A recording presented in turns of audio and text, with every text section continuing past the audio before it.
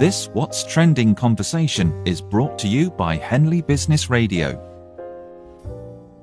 It worries me what's happening to people's minds as well, because this is this massification and multiplication of themselves. It's globalization. It's just this homogeny that's going around, and you're just going, well, we don't want that. And you've got views on fashion as well, haven't you? Yeah, it's history, and even as a person in trends, I think fashion trends is a quaint little relic of the 20th century. Like Coco Chanel. Because it doesn't really matter. So, when I read the stuff that's coming out of kind of glossy magazines that this print is in and that color's in, I just go, it's not total crap.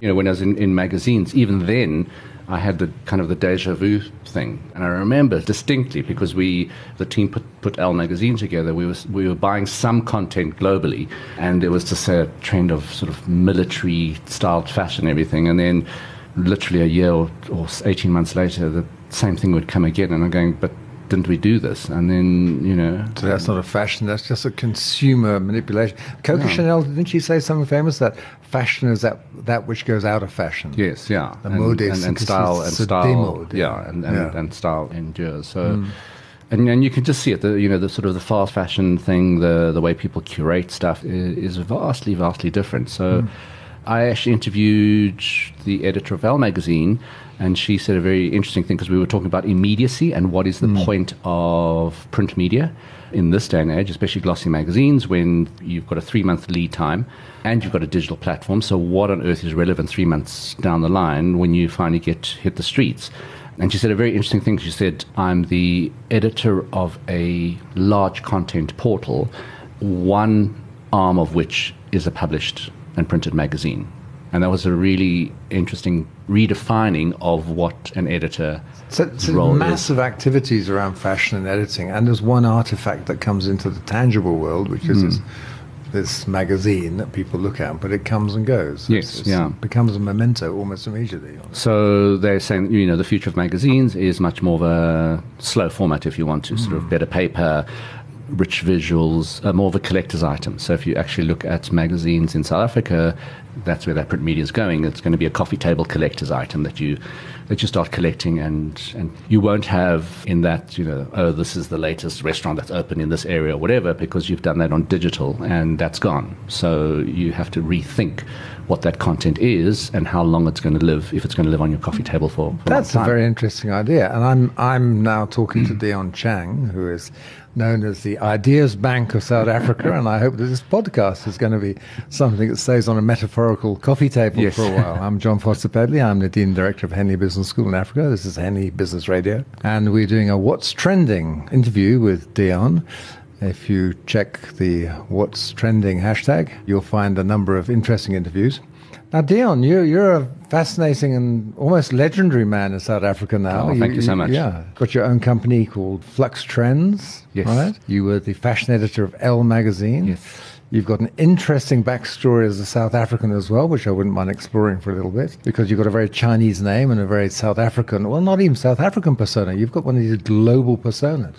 So how did that come about? Yeah, I'm one of those true global citizens. So my family has been in South Africa since the late 19th century. So my great-grandfather, who's buried in Johannesburg, came over at the age of 16, literally in the kind of the gold rush era. So my family were not part of the indentured labor that came to work on the mines from India and China.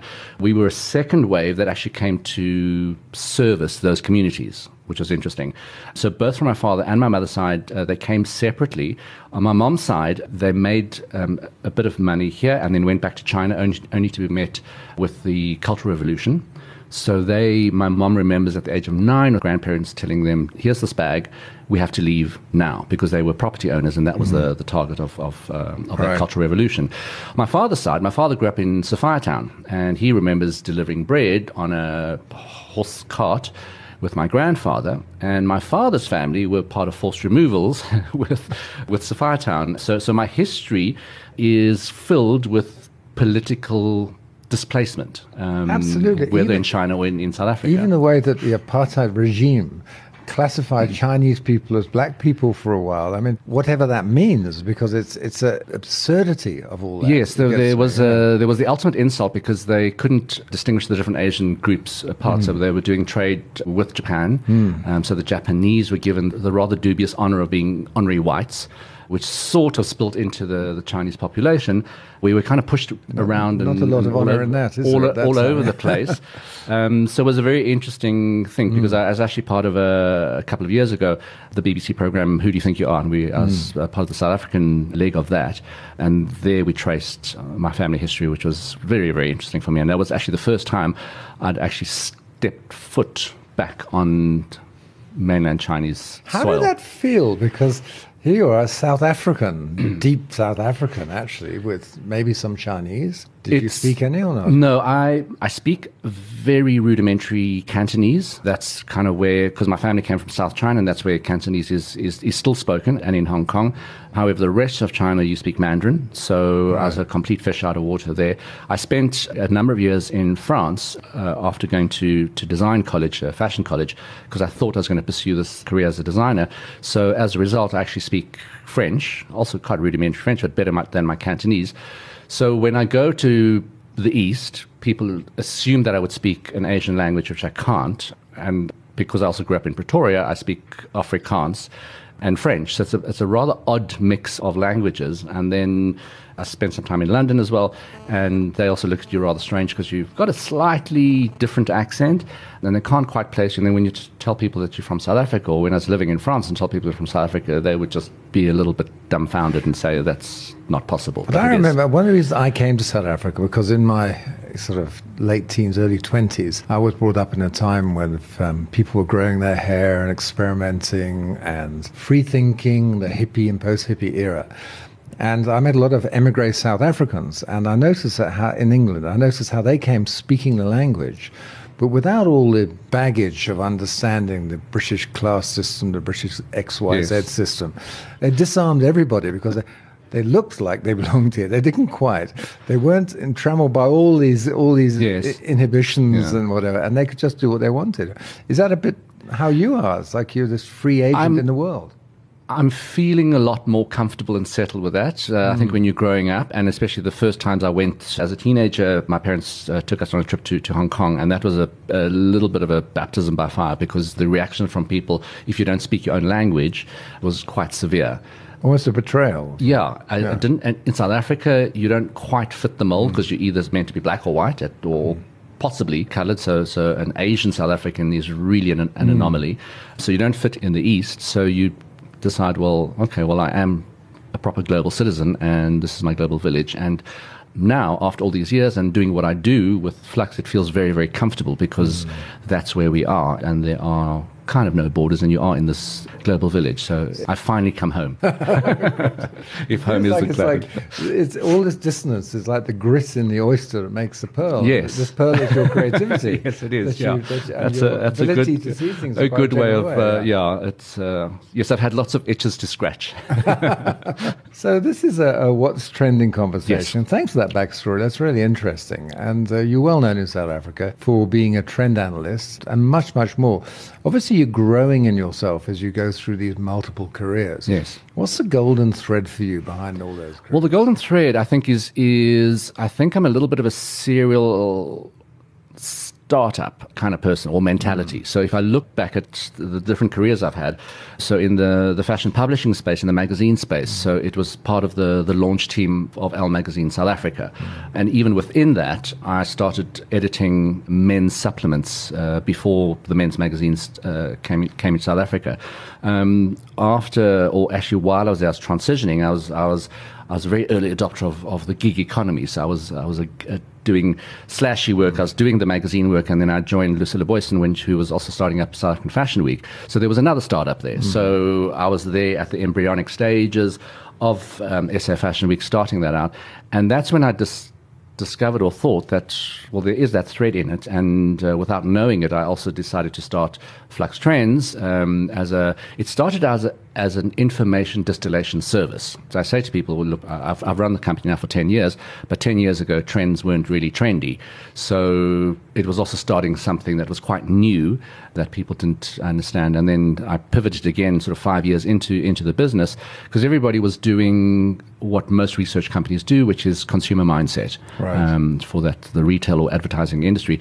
And I wanted to pivot into trends as business strategy. So the strategic part of business was what really interested me. And obviously I caught the wave at the right time because technological disruption was just starting to happen. So by the time people and different industries were realizing that a lot of tech was changing whatever game they were in, we were quite firmly entrenched in that and started building a reputation of understanding trends as a business strategy. And I think what was interesting in terms of business terms was the stuff that we tracked wasn't just consumer mindset, but it was sort of fundamental operational issues of how companies formed or were formed in the 20th century, the sort of corporate structure, the labor laws, all of those kind of things which are being dismantled by technology, by a sharing economy, by a gig economy, all of these things that were starting to affect that. And that really, really fascinates me, more so than the sort of pop culture trends and everything, although I think those are interesting. And what I've realized is the stuff that we track, or the methodology of tracking these trends as a business strategy, has become really important to businesses. Whereas I think 5-10 years ago, it was the soft stuff that didn't really matter. But all of these things have now sort of come into it. Everything from brands having to be politically active or politically aware or show their true colors, to the ecosystems and hybrid skills you need to actually run a business in a new world order with all of this new tech that's coming in. But there's an interesting story within that as well, and we'll come back to the detail of what you're saying in a second. But you seem to have started off by seeing trends earlier than other people, like with your Elle Man magazine. Yes. But not capitalizing on them. If it being so early, you couldn't make something of it almost, and other competition came in and took over. Yes. And then you seem to move into becoming more and more astute about innovation and trend seeing and finding ways to commercialize and concretize them and make these into operational models that you can use as businesses. So now you've gone from these early experiments into creating an organization that actually is viable and sustainable and futuristic. Yes, and so that's very interesting. And I'm looking for the next thing now, because I get bored quite easily. So that takes us to what's trending in your mind. So what is this next thing that you're looking at? Well, we're busy researching. We're about to just release this report. We did something on retail about 4 or 5 years ago. This is just when online was just starting and e-commerce was raising its head and people were not quite sure of that. So we explored that. Now this is the second iteration of that. And there's just globally, South Africa is not immune to it, but just globally you're just seeing, they're either calling it retail Armageddon or a retail apocalypse, Mallageddon. The malls are dying out as well. But we delved into this, and what I've learned now is that there's a perfect storm that is brewing for the retail sector. A lot of people say, well, it's just a bad economy. I say that, yes, that's a very large element of it, but it's not the only part of it. You're getting a complete changed consumer mindset where people want experiences, so less stuff, more stories. So you're spending it on food, you're spending it on travel rather than doing that. There's impact of online, and a lot of people say, well, that's just such a small thing in South Africa, and that's when I point out, well, in America, South Africa is maybe 1% of turnover. In America, it's only 8 to 10%. But it's not only the actual purchasing of goods, it changes your whole behavior. Everybody now does a pre-shop, and you start researching online, which means there's an impact on how you amble about in shops or go strolling about and window shopping. And coupled with that is people just don't have time. So a family day out at the mall where you're seeing people wandering around, exploring, entertaining themselves by seeing all the things they could buy and having a meal in the eatery section. That's dying out, you say? It's all dying out. So one of the things that I've been writing about is the last mile specifically of retail, getting the goods to that customer. That has changed dramatically. So everything from what seemed very futuristic drone delivery services, which is going to happen, to your on-demand food services. And you see how that also plays out. The Uber Eats. Your Uber Eats, just in South Africa, you've got something called WhatsApp. So if you, say, make a killer biryani, you pimp that out, and it's an on-demand food. So that's your specialty. You do that. There's another company called YouCook. They slice everything up for you into whatever you need to do it. So you basically assemble the food. I've been living on that for the last 3 months. My wife's big on that. Yeah. So yes, so all of these things have changed, and even if you look at the depressed economy, your 1% are going to go and eat at your new fancy restaurants that are still opening up with complete abandon in Johannesburg. And then you've got people who are saying, well, I can't really afford to eat out, but then I'll use the takeout as my eat-in option. So that's a different treat. So on so many different tiers, you're just getting these storm clouds brewing for retail. And even if you look internationally, that was one curveball that I didn't expect. So, for example, the big department stores in France, because of the terrorist attacks, you've got, say, a department store like Galeries Lafayette or Printemps would have 5 entrances on the ground floor. All of those entrances are locked bar one, which means you have to funnel through one entrance, which is very heavily security monitored, all of that kind of stuff. But it's just another psychological barrier of actually going to shop and doing those things. So there's a big change, and the big, very large elephant in the room and in South Africa's landscape is the malls. The actual concept of a mall as a hub of entertainment, as a hub of shopping, as a food court that you go and eat there, that is all fast becoming very obsolete. But I often hear these trends, people saying, we're not going to have paper anymore, we're not going to have malls anymore, shopping is dead, retail is dead, whatever it is. How much of that is rhetoric and another set of trends being portrayed by a trend hunter to create some interest? And how much is real? Because people don't change that rapidly. Surely the mass of people don't change that rapidly. Or we don't change that rapidly. We think we do. We read, but the touch, the feel, the experience is changing.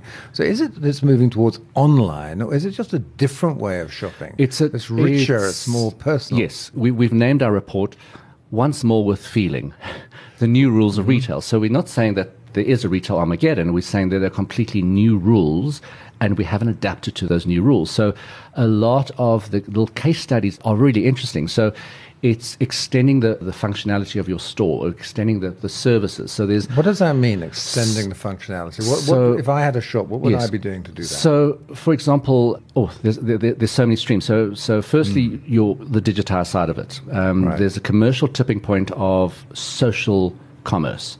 So we understand e-commerce and buying online, but your social media platforms are starting to blend into another business arm. So I've got a friend called Debbie. Yes. She runs an organic emporium here. So she's very keen on organic food. Yes. Very dedicated, very purist.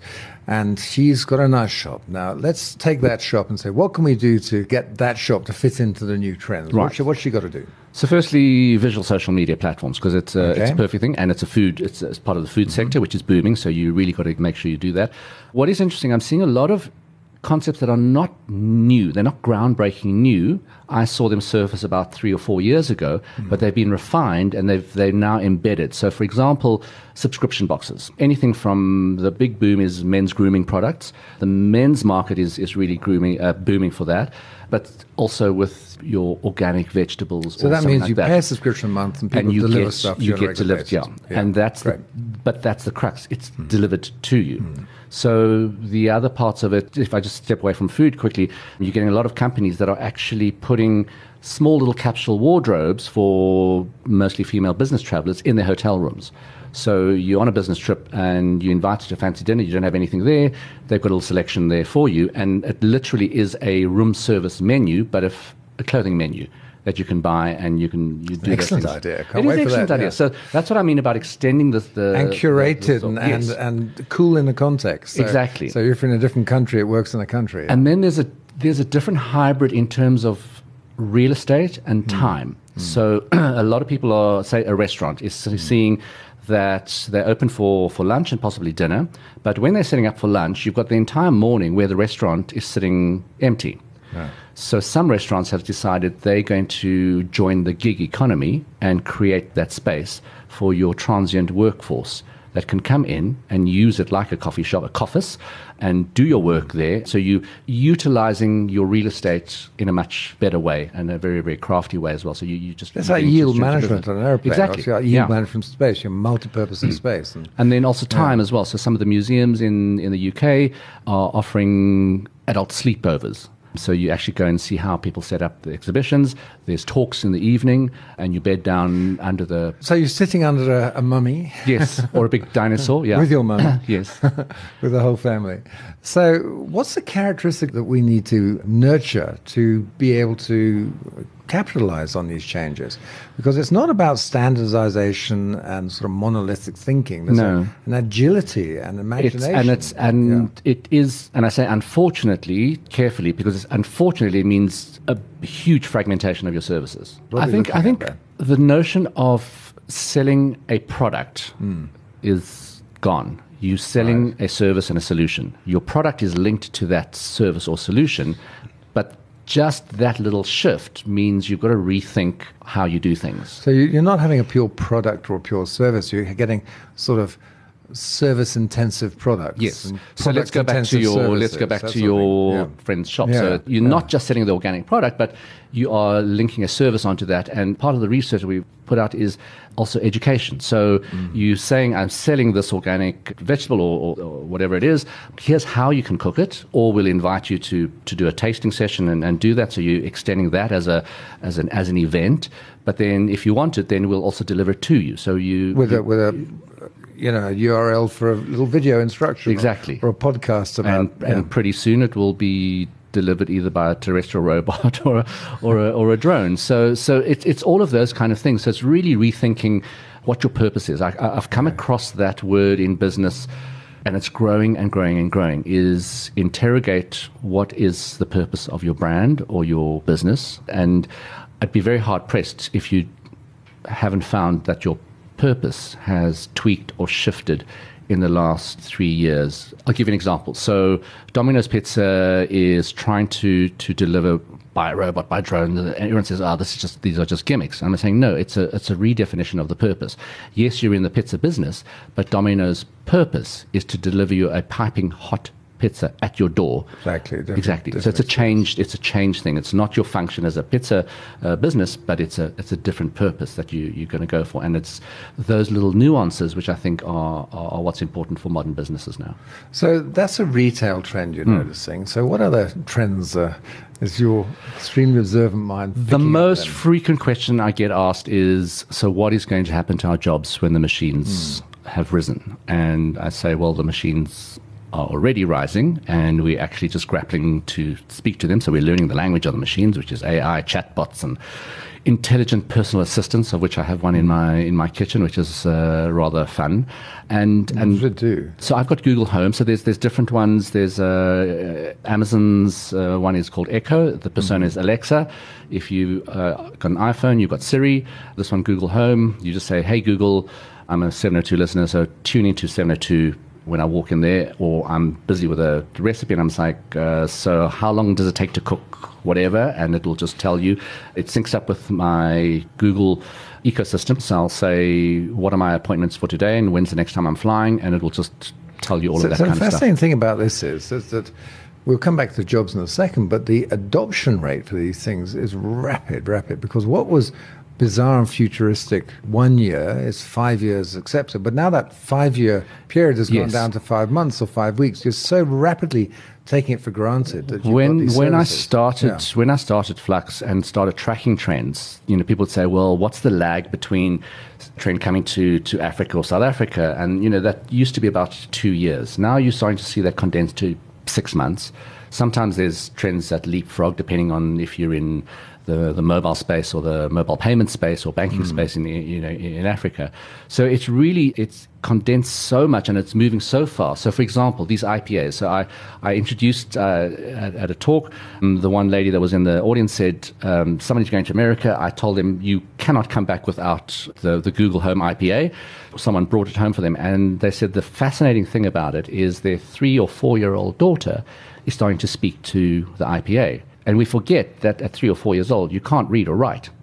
But there's already a communication and asking this, what is that? What is that? How many stars are there in the galaxy? So part of the education process, and that child can't read or write. So it's going to have a huge impact. Like the touch screens, because suddenly kids could play with touch screens that are learning to type, so their interfaces are changing. So you've got a rapid adoption, and you've got interfaces changing. They're becoming more natural and easy to use. And that's a benign effect, we hope, of technology. Yes. But you talked about the changes in jobs. So everyone's asking, I think, what are the jobs we prepare our kids for? Yeah. Well, maybe not even the jobs. What do we prepare our kids' minds for and skills? What do we need to have? Now, I've got a couple of young kids, and I would really like to know the answer to this, Dion, please. They're going to be listening into this. Yeah, I mean, in another report we did about 18 months ago, I like my titles, as you can see. It was called Now Hiring, but Differently.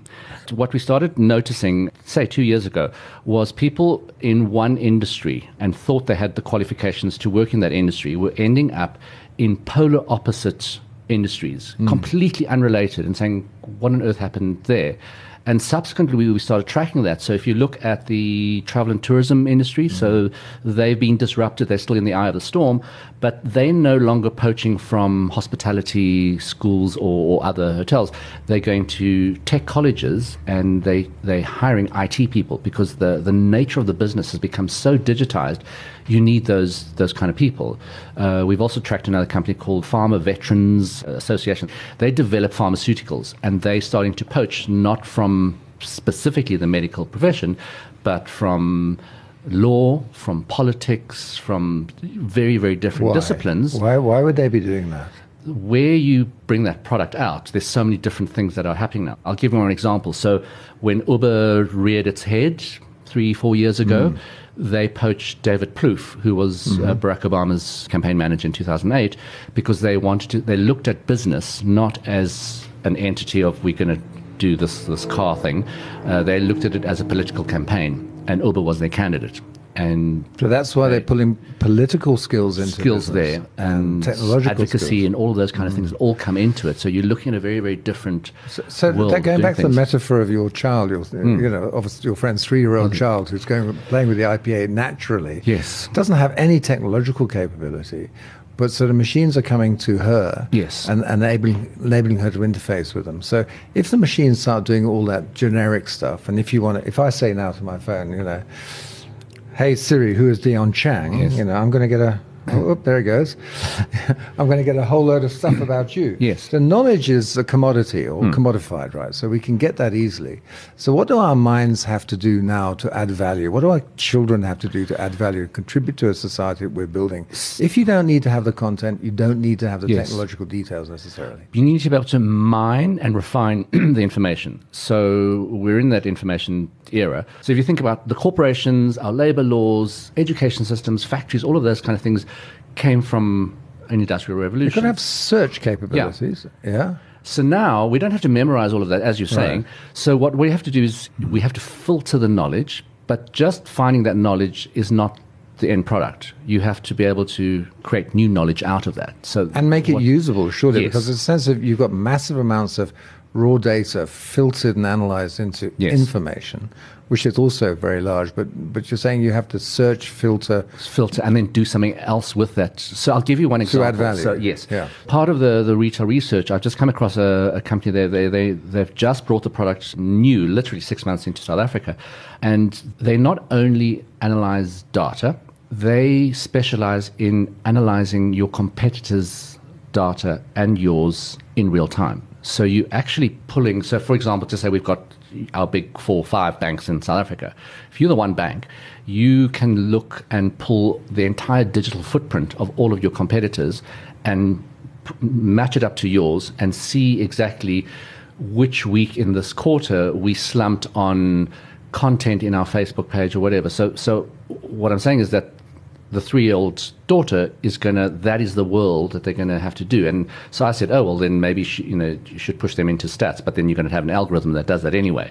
So it's about how to work with the machines, which is no coincidence that they're calling all of these robots that are coming into the commercial environment cobots. So that's your new co-worker is your cobot. So it's how to work with that and how the algorithms and the robotics are going to take the meaningless and root jobs away from you so that you can become more creative with your thinking and doing different things. So there we go. There's two things there. One is we've got to be able to filter information, make it useful, make sense of it, interpret it, make it something that's usable.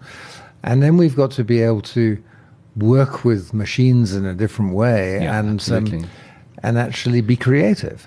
So we tend to think of creativity as this shoo-ah hippie thing sitting in the corner of an ad agency with pink hair and punk. It's rapidly rising up to the top of the list so we all need it. Yes, creativity and collaboration. So this is another trend. What you're saying is a need for creativity for everybody. Exactly, and that is why you're starting to see the corporate structures are not dealing with these kind of disruptions very well, because the corporate structure is hierarchical and very, very siloed.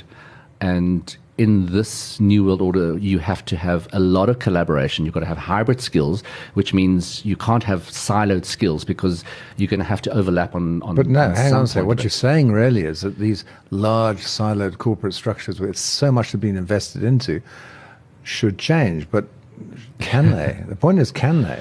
And if they can't, how bad a thing is that? Because surely something better is coming up. Yes, they have huge difficulty in trying to change it, because how do you undo what, if it's a legacy company, 70, 80 years of how you've operated? So you've been a company for 20 years, it's had a good competitive model, and suddenly, through no fault of your own, except you haven't become this sort of hyper-adaptive, disruptive, able person, this company folds around you and you're looking for another job, right? So what's going to future-proof you in that context? I went on a very, very interesting innovation tour last year. We visited 50 top-performing companies in New York, completely different disciplines. So one day we'd go to a 3D printing factory, the next day we'd go to an architectural firm, advertising agency, you'd pop into little retail concepts, all of those things. And all of that, I thought I would go and find the holy grail of innovation, and what I came back with was a different holy grail. It was completely not what I expected. And what I found out from that was ecosystems and company culture. It was a completely, completely different operating system than what your corporate companies So when you're talking about ecosystems, and we'll have to wrap up soon, but let's just wrap up around this. You're saying that people in organizations have got to think systemically and understand ecosystems and manage ecosystems rather than the organization. So the management of your collaboration, management of people who can be co-producers with you, like your co-boss, it becomes important.